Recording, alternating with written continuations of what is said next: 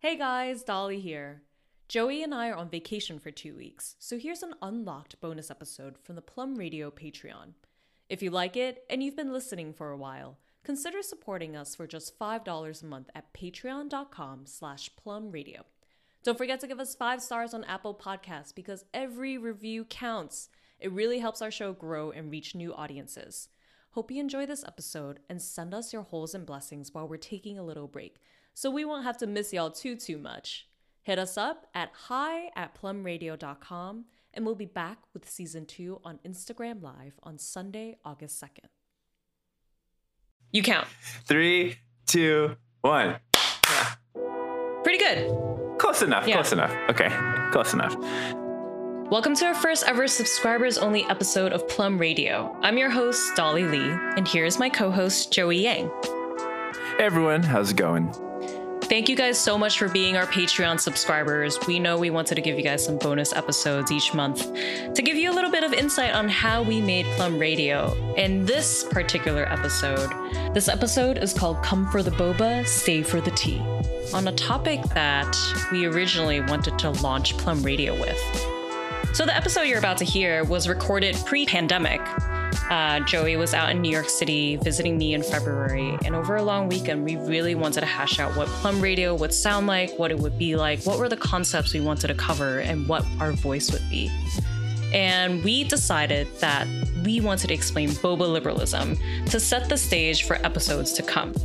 So on this first bonus episode, we will be unpacking boba liberalism and what it means. Joey, when did you first hear about this term, boba liberalism? Probably the first time I saw the term boba liberalism was on Twitter, and I saw it used to describe Subtle Asian Traits, the Facebook group. I think if you go on Subtle Asian Traits, I think a lot of what you see are memes, feel good stories, stuff like that, and a lot of the memes are around boba. And so boba is something that is interesting because I didn't really grow up with boba, despite the fact that some of my family comes from Taiwan and boba was invented in Taiwan. But growing up in the Midwest, we didn't really have places you could go to get boba. So seeing a lot of these memes kind of make you feel like, oh, okay, well, this is part of what the culture is supposed to be. But then when I started living in a place where there was boba, it was even though we were in Houston, it's boba still wasn't cheap. It wasn't something you could it wasn't a substitute for coffee or tea or anything. It was a treat. It was a special drink. So, we thought about what does this mean to have boba be such a big part of our identity? What does it mean to have people rallying around a drink to serve as a placeholder for their identity? If this is something that we're holding up for ourselves, something that's the culture of consumption, what does that say about us? And it turns out that when we dig into boba a little bit, it actually goes a lot deeper than that. It actually turns out to be a really useful metaphor for the liberal politics that have gotten us into this mess today. When I first heard that term, boba liberalism, so much of it was used actually to talk about Andrew Yang and his earlier campaign when he tried to run for president in 2019. I think a lot of the issues about Andrew Yang for us Asian Americans is that there is celebration of representation, right? And then there's also, what are you actually representing? What are you leveraging for representation? And the problem with Andrew Yang is what he leverages is racist tropes about Asian Americans. Yep. I cringe every time I see a math hat. Yes, every single time I see anything math related. So boba liberalism points out this dichotomy where we celebrate representation in this very superficial way, in the same way that boba, the drink, the sugary drink, the beverage, is superficial. It's dessert, right? It's not the meat and potatoes of the discussion.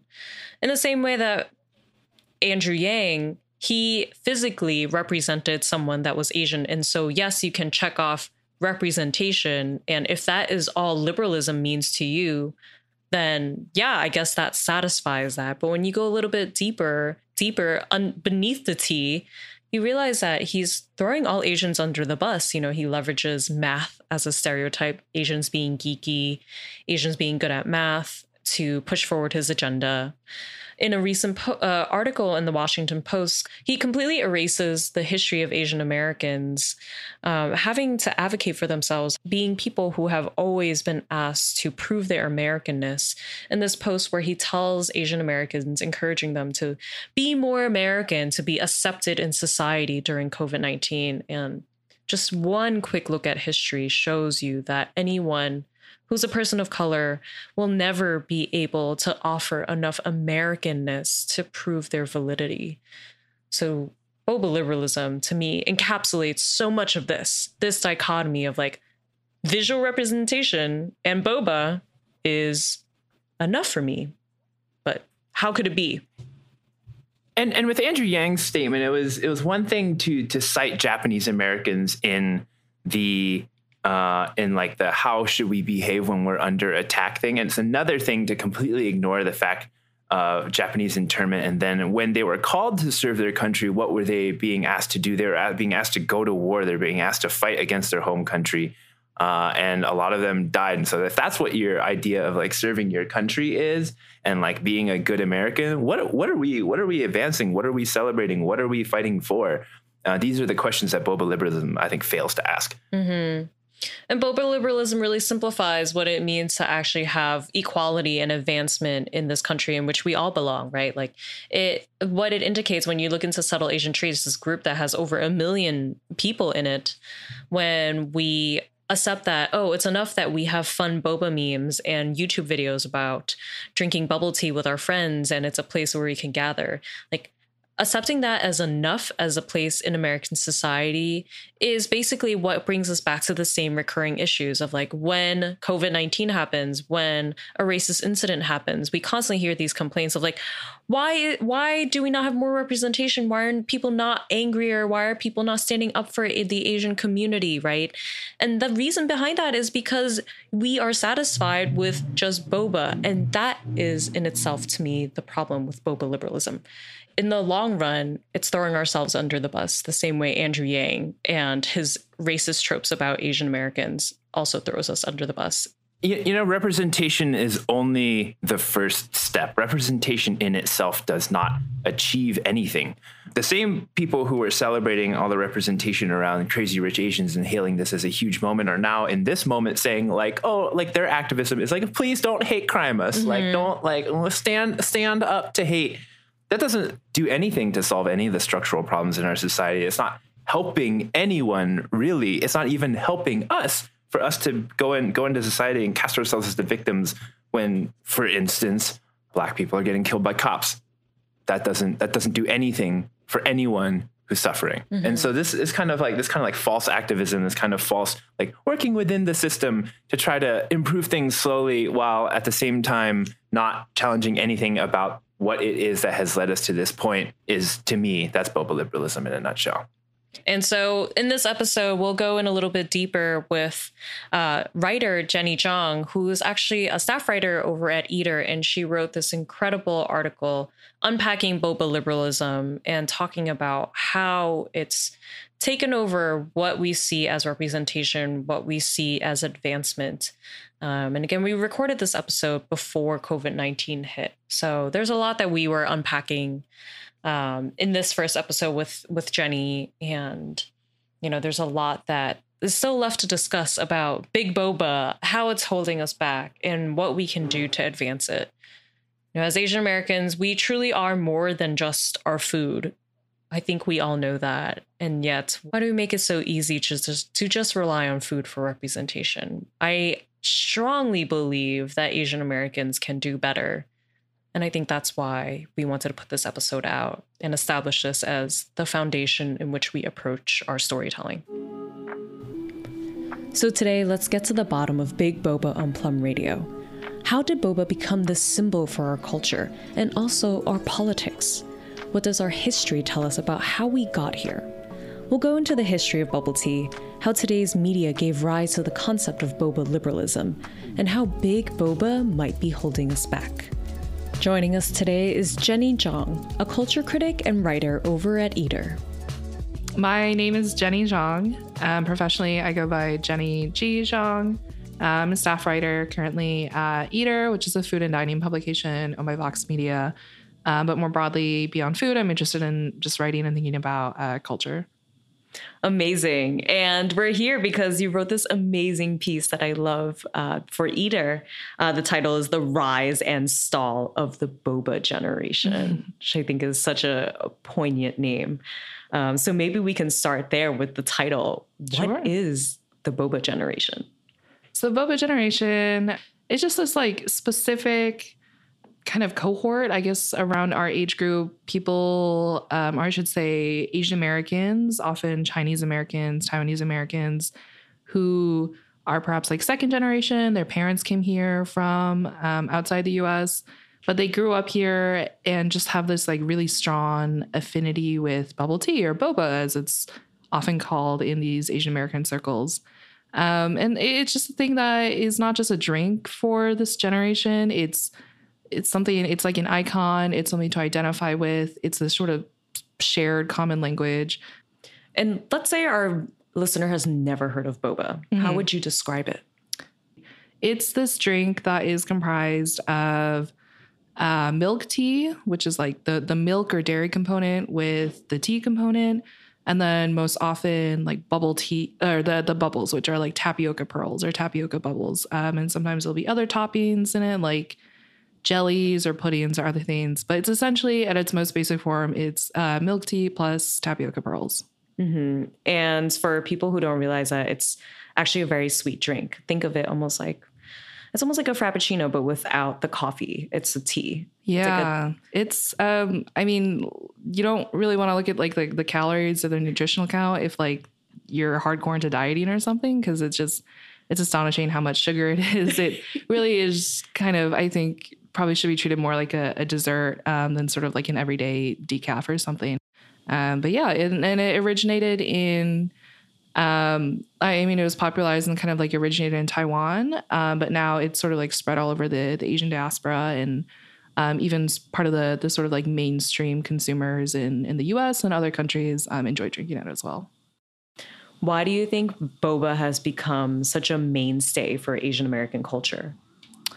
Well, it's I've heard a lot of different reasons. One of I think one thing that a couple of people have told me when I'm interviewing them, just like young Asian Americans, they say they feel some affinity for it because it combines these things that they could think of as like disparate parts, like the Asian component, which they see as like tea, this American component they see it as like the milk or dairy, since traditionally a lot of people of Asian descent are lactose intolerant.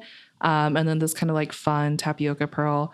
So a lot of people I talk to kind of mention this sort of symbolic affinity for it, where they feel like it kind of represents them in the way they feel caught in between, or a combination between these two different cultures that they grew up a part of. But kind of more broadly, it's a drink that sort of came over from Taiwan in, this wave of immigrants in the late 80s, early 90s. And then it just became a thing that young Taiwanese Americans and their friends who are like Chinese Americans, Korean Americans, all these other members of the Asian diaspora, and they just grew up drinking these and going to boba cafes as like a Starbucks or like a hangout place. So it just becomes just like a very embedded part of our culture, I think, for a lot of people who grew up sort of steeped within this Asian American culture. And would you say it's something that's more noticeable in certain regions or certain diaspora groups? Yeah, totally. I think it's pretty significantly a huge part of California, specifically a lot of Southern California, or specifically San Gabriel Valley, which is where a lot of Taiwanese and Taiwanese American people live and have lived for a few decades. So it's pretty popular there, but in general, any place with kind of a higher Asian American population. So you'll see it in a lot of like college towns, in places like New York or San Francisco, or places where there are just like higher concentrations of this population. Did you feel like you grew up with a boba culture? You're from Michigan, right? Yeah, I'm from Michigan. I really didn't feel like I grew up part of boba culture until college. So up until college, I kind of grew up in a suburban area of Detroit. metropolitan Detroit. And the school I went to was not very Asian. I think I can count myself there. Like there were like a handful of other Asian people in my grade, or people who I knew in my school. So I didn't really feel like a very strong part of the Asian American community or boba community until college. I went to school at the University of Michigan in Ann Arbor. So a very, typical college town where there are a lot of Asian Americans. There were like 3 or 4 bubble tea shops just like around campus that all my friends, everyone I knew would just go to all the time instead of going to like Starbucks or like Pete's or some other coffee place to be like, let's go get boba. So when I started college, that's when I kind of really found myself seeking out this sort of community and culture, since I hadn't had it before. Mm-hmm. It's great that you mentioned community, because I'm thinking about, how something that you brought up in your article is how boba serves as a space for community in place of us not really having one. So what do you think it means for us to now take boba to this level that's beyond just food? Like how has it transcended just the food world? Yeah. So it's not just something to drink. It's like the physical space, like people form this community there physically. They rally to these places. They hang out in these places and exchange ideas and information in these boba cafes or boba shops. But it's also become this sort of symbol or icon, as I mentioned. Like you'll see a lot of kind of boba merch, like boba pins or stickers or like snapbacks or hoodies or totes or whatever. Just kind of like shorthand for like, I'm part of this like young Asian American community. I know this kind of culture. Like this is kind of proof of how I am part of this very particular boba generation. Mm-hmm, mm-hmm. Yeah, I think the signaling part is super interesting too. Like I grew up here in New York, and even for us, I felt like boba culture was not that big. Perhaps it was something that was, I find it so noticeable how West Coast Asian culture has developed so differently from East Coast Asian culture. And for me, I think part of that is, on the West Coast, it seems like a lot of people's parents spoke English or they're multi-generational immigrants. Whereas here, I feel like more people's parents had just arrived, similar to my parents, right? So what we're looking for in terms of like community and space often feels like, at least for East Coast Asians, I feel like we're less seeking out like boba spaces. And perhaps that's changing now with a different generation. But it makes me wonder about like when we think about what boba means for Asian American culture now, even when we look at things as common as like subtle Asian traits, like such a big critique of subtle Asian traits, the meme group, for people who have never heard of it, a meme group that grew super popular has now over a million. Over a million, well over a million. Well over a million people who are in this group. And, at first it was so exciting, and now it's kind of become a love-hate thing because the group has mostly devolved into boba memes. Yeah, and I think it is like kind of funny seeing like the rise of that group. I think it was done in less than a year ago. So just a staggering explosive growth. Now the point where, it's getting this kind of like backlash, or people who are becoming kind of sort of like meta aware of the kind of tropes and patterns that get repeated in there all the time. But yeah, it is very, if you just like look at the group, the top posts that you might come upon as you scroll through it are like boba memes or jokes about, your parents being a hard ass or wanting you to be like a doctor or lawyer, or something about piano lessons, or like, an Asian flush after you drink too much booze, something like that. So things that on the surface seem like very universal, a very universal experience that all of these members supposedly can identify with. But I think it reveals a lot about the kinds of, Asian Americanness, or the particular slice of Asian American that gets sort of like overlaid on top of what people mean when they see the Asian American experience in general.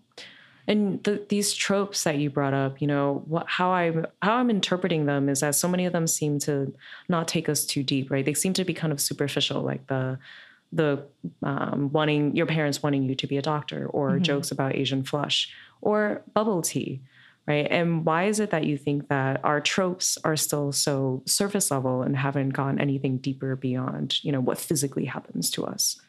Yeah. I mean, that's a question I've been thinking about a lot myself. I think part of it is just sort of like the waves of like younger Asian Americans or Asian diaspora who, when they want to have some sort of feeling of community or connection to their culture, these are the things that are sort of easiest to grasp onto, right? They are like maybe a bit superficial or surface level, as you said, but they're right there. People feel like they can identify them. They feel like they can make friends and speak this common language with them.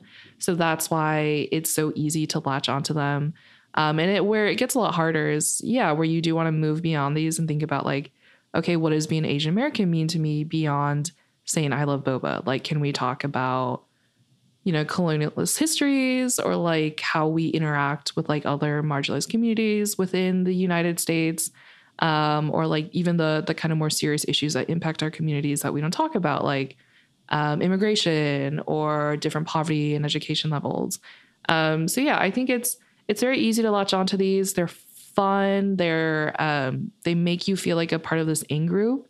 But at some point, that my frustration has been, at least like at some point, I love to see when people sort of move beyond talking about these and get at other issues. Mm-hmm, mm-hmm. Yeah. And did you find that you were facing some of these frustrations when you're doing your research for this Eater article? Yeah, I think that, or at least it was sort of a personal motivation in why I even wanted to pursue this topic.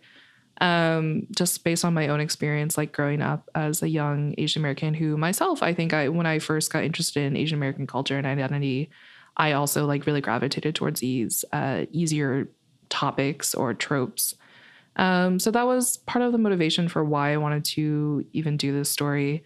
But when I was researching and sort of interviewing other Asian Americans, I tried to keep like a very open mind, especially coming from kind of, a more journalistic or like a culture critic point of view where you want to gather as much information as possible and not have to like shut down any avenues of communication or schools of thought because, my personal feelings. So it was really interesting to speak to a lot of these younger Asian Americans, many of whom I found through like Subtle Asian Traits or their offshoot groups actually, and just kind of hear their experiences and be reminded of like, oh yeah, I really felt those frustrations a lot when I was their age as well. Or I can understand where they're coming from, but now like, where can we take the conversation? Like, where do we level up from here? When did you start to register that the boba memes and boba trend might be problematic? I would say maybe a couple of years ago or a year and a half ago, it started to really become a friend of mine, maybe in part because of Subtle Asian Traits actually, and just like seeing its rise. And I mean, I had friends who just like added me to the group. And then I was suddenly part of this, like at the time it was maybe, in the hundreds of thousands, but just suddenly part of this like huge digital community that feels like, I mean, the population, it could be like its entire like small independent state or nation state by in and of itself. And just seeing like, at first, it was exhilarating to see kind of what people were using to communicate with each other and feeling this sort of common tie. But just spending longer time in there and just seeing the same variations, just over and over again, repeating these themes and these ideas and thinking like, okay, is this like really all it's going to be? Like when you get a room full of a ton of Asian Americans, is the only thing we can talk about with each other like boba and Korean barbecue. I love that you called it like a small nation state on the digital space, right? Because in so many ways that seems so radical and revolutionary, right? And the idea of there being a radical revolutionary gathering of Asian Americans, yet the foundation of it is bubble tea and these more superficial tropes, I think is what kind of makes this so devastating, right? It's like, how have we gotten here that, our foundation is not a little bit stronger or, grounded in something that can really power a movement beyond what we eat or what we drink. And so in your research, how have you found, like, why is it that Asian Americans gravitate so much to more food tropes and things that are food-related memes? Yeah. So I think a common theme that came up is this, just the sort of tangibility of food and drink and these things that we consume. They're there, you can purchase them, you can eat them, they're like physical things.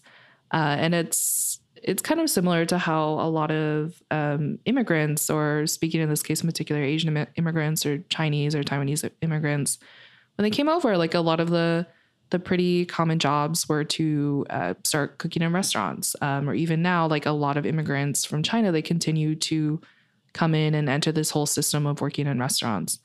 That's just like a really tangible skill you can do with your hands, and there is appetite for it in the American public.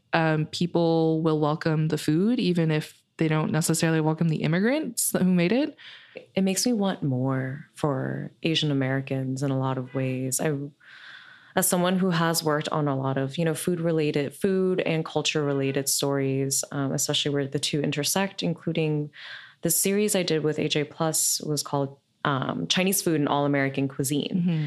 Very much packaged to be about food, but when you actually watch these pieces, it's about 3 different communities and their histories. But even on the editorial side, and I would love to hear about how you got your pitch through, because on the editorial side, I was trying to pitch 3 diaspora stories, and they're like, you need a different box for this gift. You need to change the bow. You need to change the shape of this box, and the delivery needs to be about food. Yeah. And as much as I hated having to do that, there was like no choice. Mm-hmm. Right? They were like, this content is not consumable unless you deliver it as food content. Like people don't care about diasporas when you call it diaspora. Mm-hmm. Mm-hmm. Yeah. I initially had pitched it as a story that looked at Chinese American communities from 3 different perspectives: rural, suburban, and urban. Mm. And it did end up being that way, but that wasn't the angle that sold them.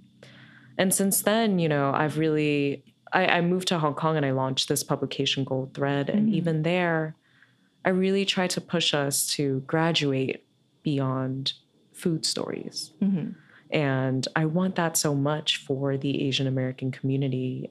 But at the same time, I also understand the pressures of what's consumable, right? And how do you grapple with this dilemma? That's a great question. Maybe we can start with what was the response when you pitched this to Eater?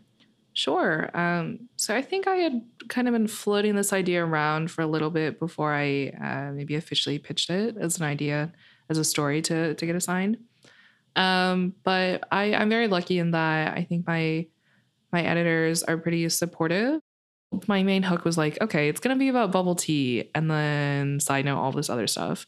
And I think that is just a sort of mechanism or technique or trick that I have to use. Since I don't really consider myself like a food writer, I'm interested in food insofar as what it can tell us about, cultural things or like sociopolitical things, but not as much about like food as the consumable object itself. So yeah, like having this idea be like bubble tea plus XYZ diaspora, Asian American inks, et cetera. That was sort of the pitch. And it was very lucky that my editors were open to it, and they were looking for like drinks pitches for like a kind of Eater Drinks month or package. So that was sort of how it got through. Mm-hmm. Have you tried to explain boba liberalism to other people? Maybe a couple people. I think boba liberalism is kind of a newer term, or a term that's a little bit under the radar, but it's very interesting that despite that, if you start talking about boba liberalism and you start describing what boba liberalism is, I think it becomes instantly recognizable to a lot of people within this community or who it speaks to.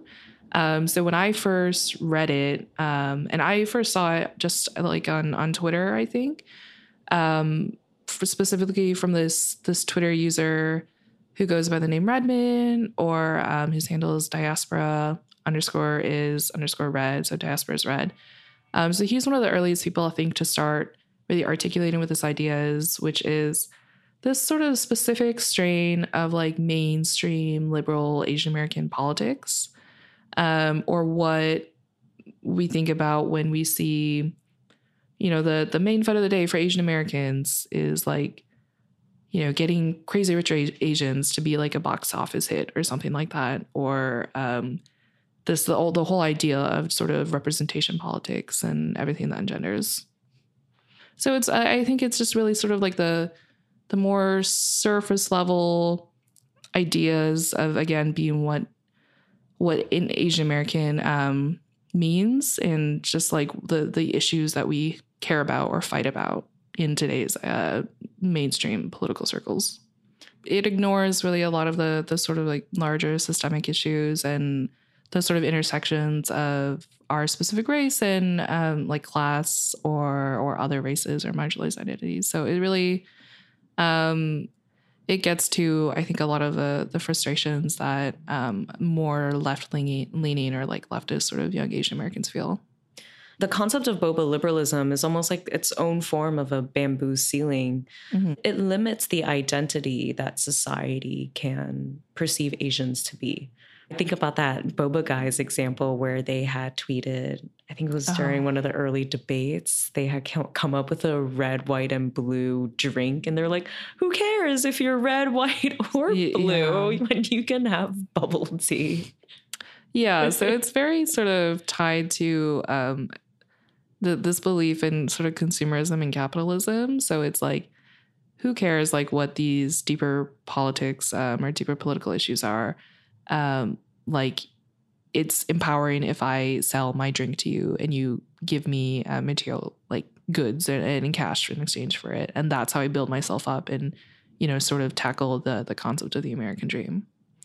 Do you think this could be a dangerous thing for Asian Americans?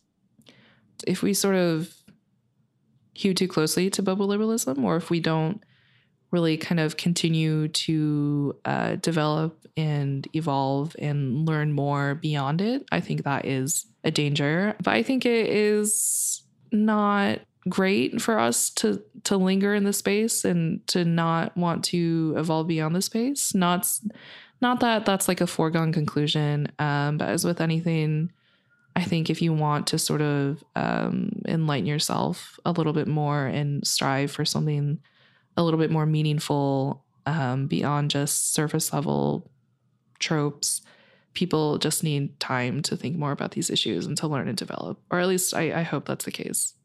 I really hope so too. My hope for the Asian American community, and one of the reasons why I stay making content and work and pieces about Asian Americans, is because I know there's such a lack of information on our histories and our backgrounds, our countries of origin. And that's a big part of contributing to what creates boba liberalism. Like, you don't have anything else to hold on to if you don't know what it is that you're supposed to hold on to. Right. And I think that is like a big underlying problem, which is that, Asian Americans as a sort of like political class, and the lack of Asian American classes and sort of education, or just like general like activism and advocacy. Asian Americans are made up of so many different groups of different countries of origin and socioeconomic backgrounds. It's very hard to sort of attain that level of education and knowledge of the history that comes before you and knowledge of what the issues are. So it is very difficult, or I really hope that, I guess we do move towards knowing a little bit more and being able to act a little bit more strategically with regards to politics in this country. Mm-hmm. What do you see as something that people can do to unpack or to address their own boba liberalism? For me personally, just as like someone who reads and writes for, I guess, a living, I've been trying to read a lot more, I guess, like literature, or brush up on like my history. Unfortunately, now looking back at like my college days, I really wish I had taken more any sort of like Asian American, Pacific Islander American classes to just establish that foundation of like what our history in this country has been, like how have we come together in the past before to struggle for different rights and different issues. Like there are entire chunks of history that I'm still sort of missing, that I only know vaguely. all the great activists who have come before and who have worked with different marginalized groups. Like Asian Americans have a long history of working with like Black Panthers and like Black communities, and it's a huge chunk that's missing. Yeah, even growing up here, I feel like I didn't get much exposure to Asian or Asian American history. And it wasn't until I moved to the Bay Area where I feel like a lot of these grassroots movements started. Mm-hmm. My hope is to be able to get some of these histories out there and, thinking about ways in which we can go a little bit deeper. And the roots are there, the mm-hmm. roots are so deep. And the roots of boba are so not, right? Like it's not that it's not good and amazing in a place where people can gather, but it's also just relatively new mm-hmm. as something that's part of Asian culture. So my hope really is, by talking about something like boba liberalism, we can begin to ask, where can we go from here? How can we get a little bit deeper? Yeah. And I think the optimistic point of view would be, hoping that the people who find themselves, talking about Asian American identity primarily through boba or these other sort of surface level icons, that is maybe just like a way in the door for them. Like hopefully from here, they feel some connection. They want to learn more. They want to become more politically active. And so that is sort of the optimistic point of view. And if that's the case, like sure, let's get more people drinking boba, like at this top of the funnel. But I'm not sure if it is, and I hope it is, but it's hard to tell yet. Absolutely. And step 2 is to read Jenny Zhang's article on Eater and get more woke. Sure. I'll take it. Thanks, Jenny. Thank you for all of your insight. And will you just tell us how people can find you on Twitter or Instagram, whatever you prefer? Yeah, so I'm on both those platforms, Twitter and Instagram, although I'm more active on Twitter under the handle Jenny G. Zhang, and my last name is Zhang. Otherwise, you can read my work on Eater or check out my social handles or my website to just find out other things I've been writing. Awesome. Thank you. Yeah, thanks so much.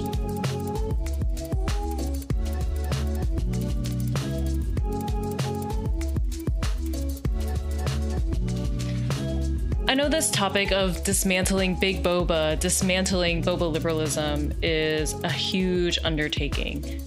I know it's not going to be overnight where we're going to convince all Asian Americans to overthrow boba. That's not what we're saying here. You can still sip your tea, but also take some tea. Here at Plum Radio, we really want to tell our stories with a little bit of sweet and sour. There's no way to push forward and to see us progress as a community without unpacking some of the things that we hold near and dear. So, do we really want Asian American representation to just come down to our food and drinks? Do we want it to just be boba? Is drinking bubble tea enough representation for our community? No. The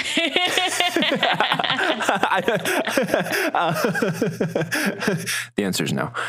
There's so much more that we have in common besides just bubble tea.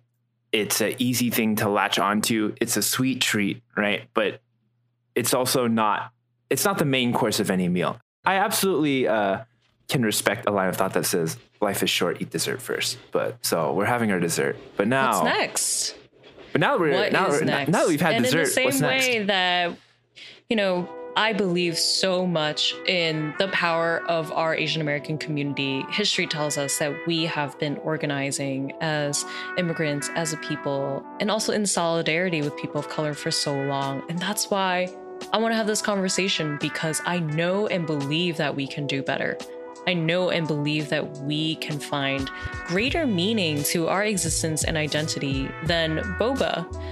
And so it's okay if you love boba, but thinking about what representation looks like for us in the future, let's go beyond boba. Let's graduate from boba liberalism and get to a new place where we are not simplified by just the sugar and tea and milk that we can contribute to a conversation. We have so much more to bring to the table, and that's what's exciting about what comes next. this was our very first episode that we recorded for Plum Radio. And, we're really glad that you guys are giving this a listen to kind of hear about the origins of how we dreamt up this publication.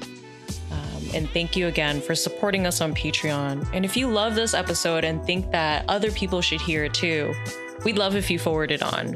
Keep it in the circle. But if you think there's someone else that would enjoy this, let them know. Let's keep the conversation going. And tell us what you want to see next on bonus episodes of Plum Radio. Send us an email at listentoplumradio@gmail.com. Please send us any comments, suggestions, improvements. No boba hate memes, mail. you Try to keep that guys. one Do not send us anything boba related. No boba memes. Unless they're really it's an good. act of I'm protest. just kidding.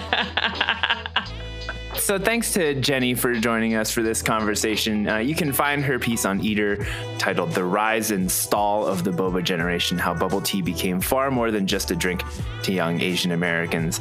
And big thanks to Jenny for being our very first guest on Plum Radio. And we'll catch you guys. We'll catch you guys soon on Sunday for another episode of Plum Radio on Instagram Live.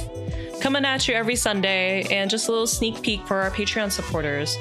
We're going to look into doing some episodes later in the night, a late night show at 9 p.m., so that we can get some guests from Asia to come onto the show, because I know so many of us have questions about what's happening in Asia, and it turns out 4 a.m. is just not a good time to talk to us. So stay in touch, stay in the loop, and we'll see you guys soon. Thanks. Bye, everyone. Bye, everyone. See you next time.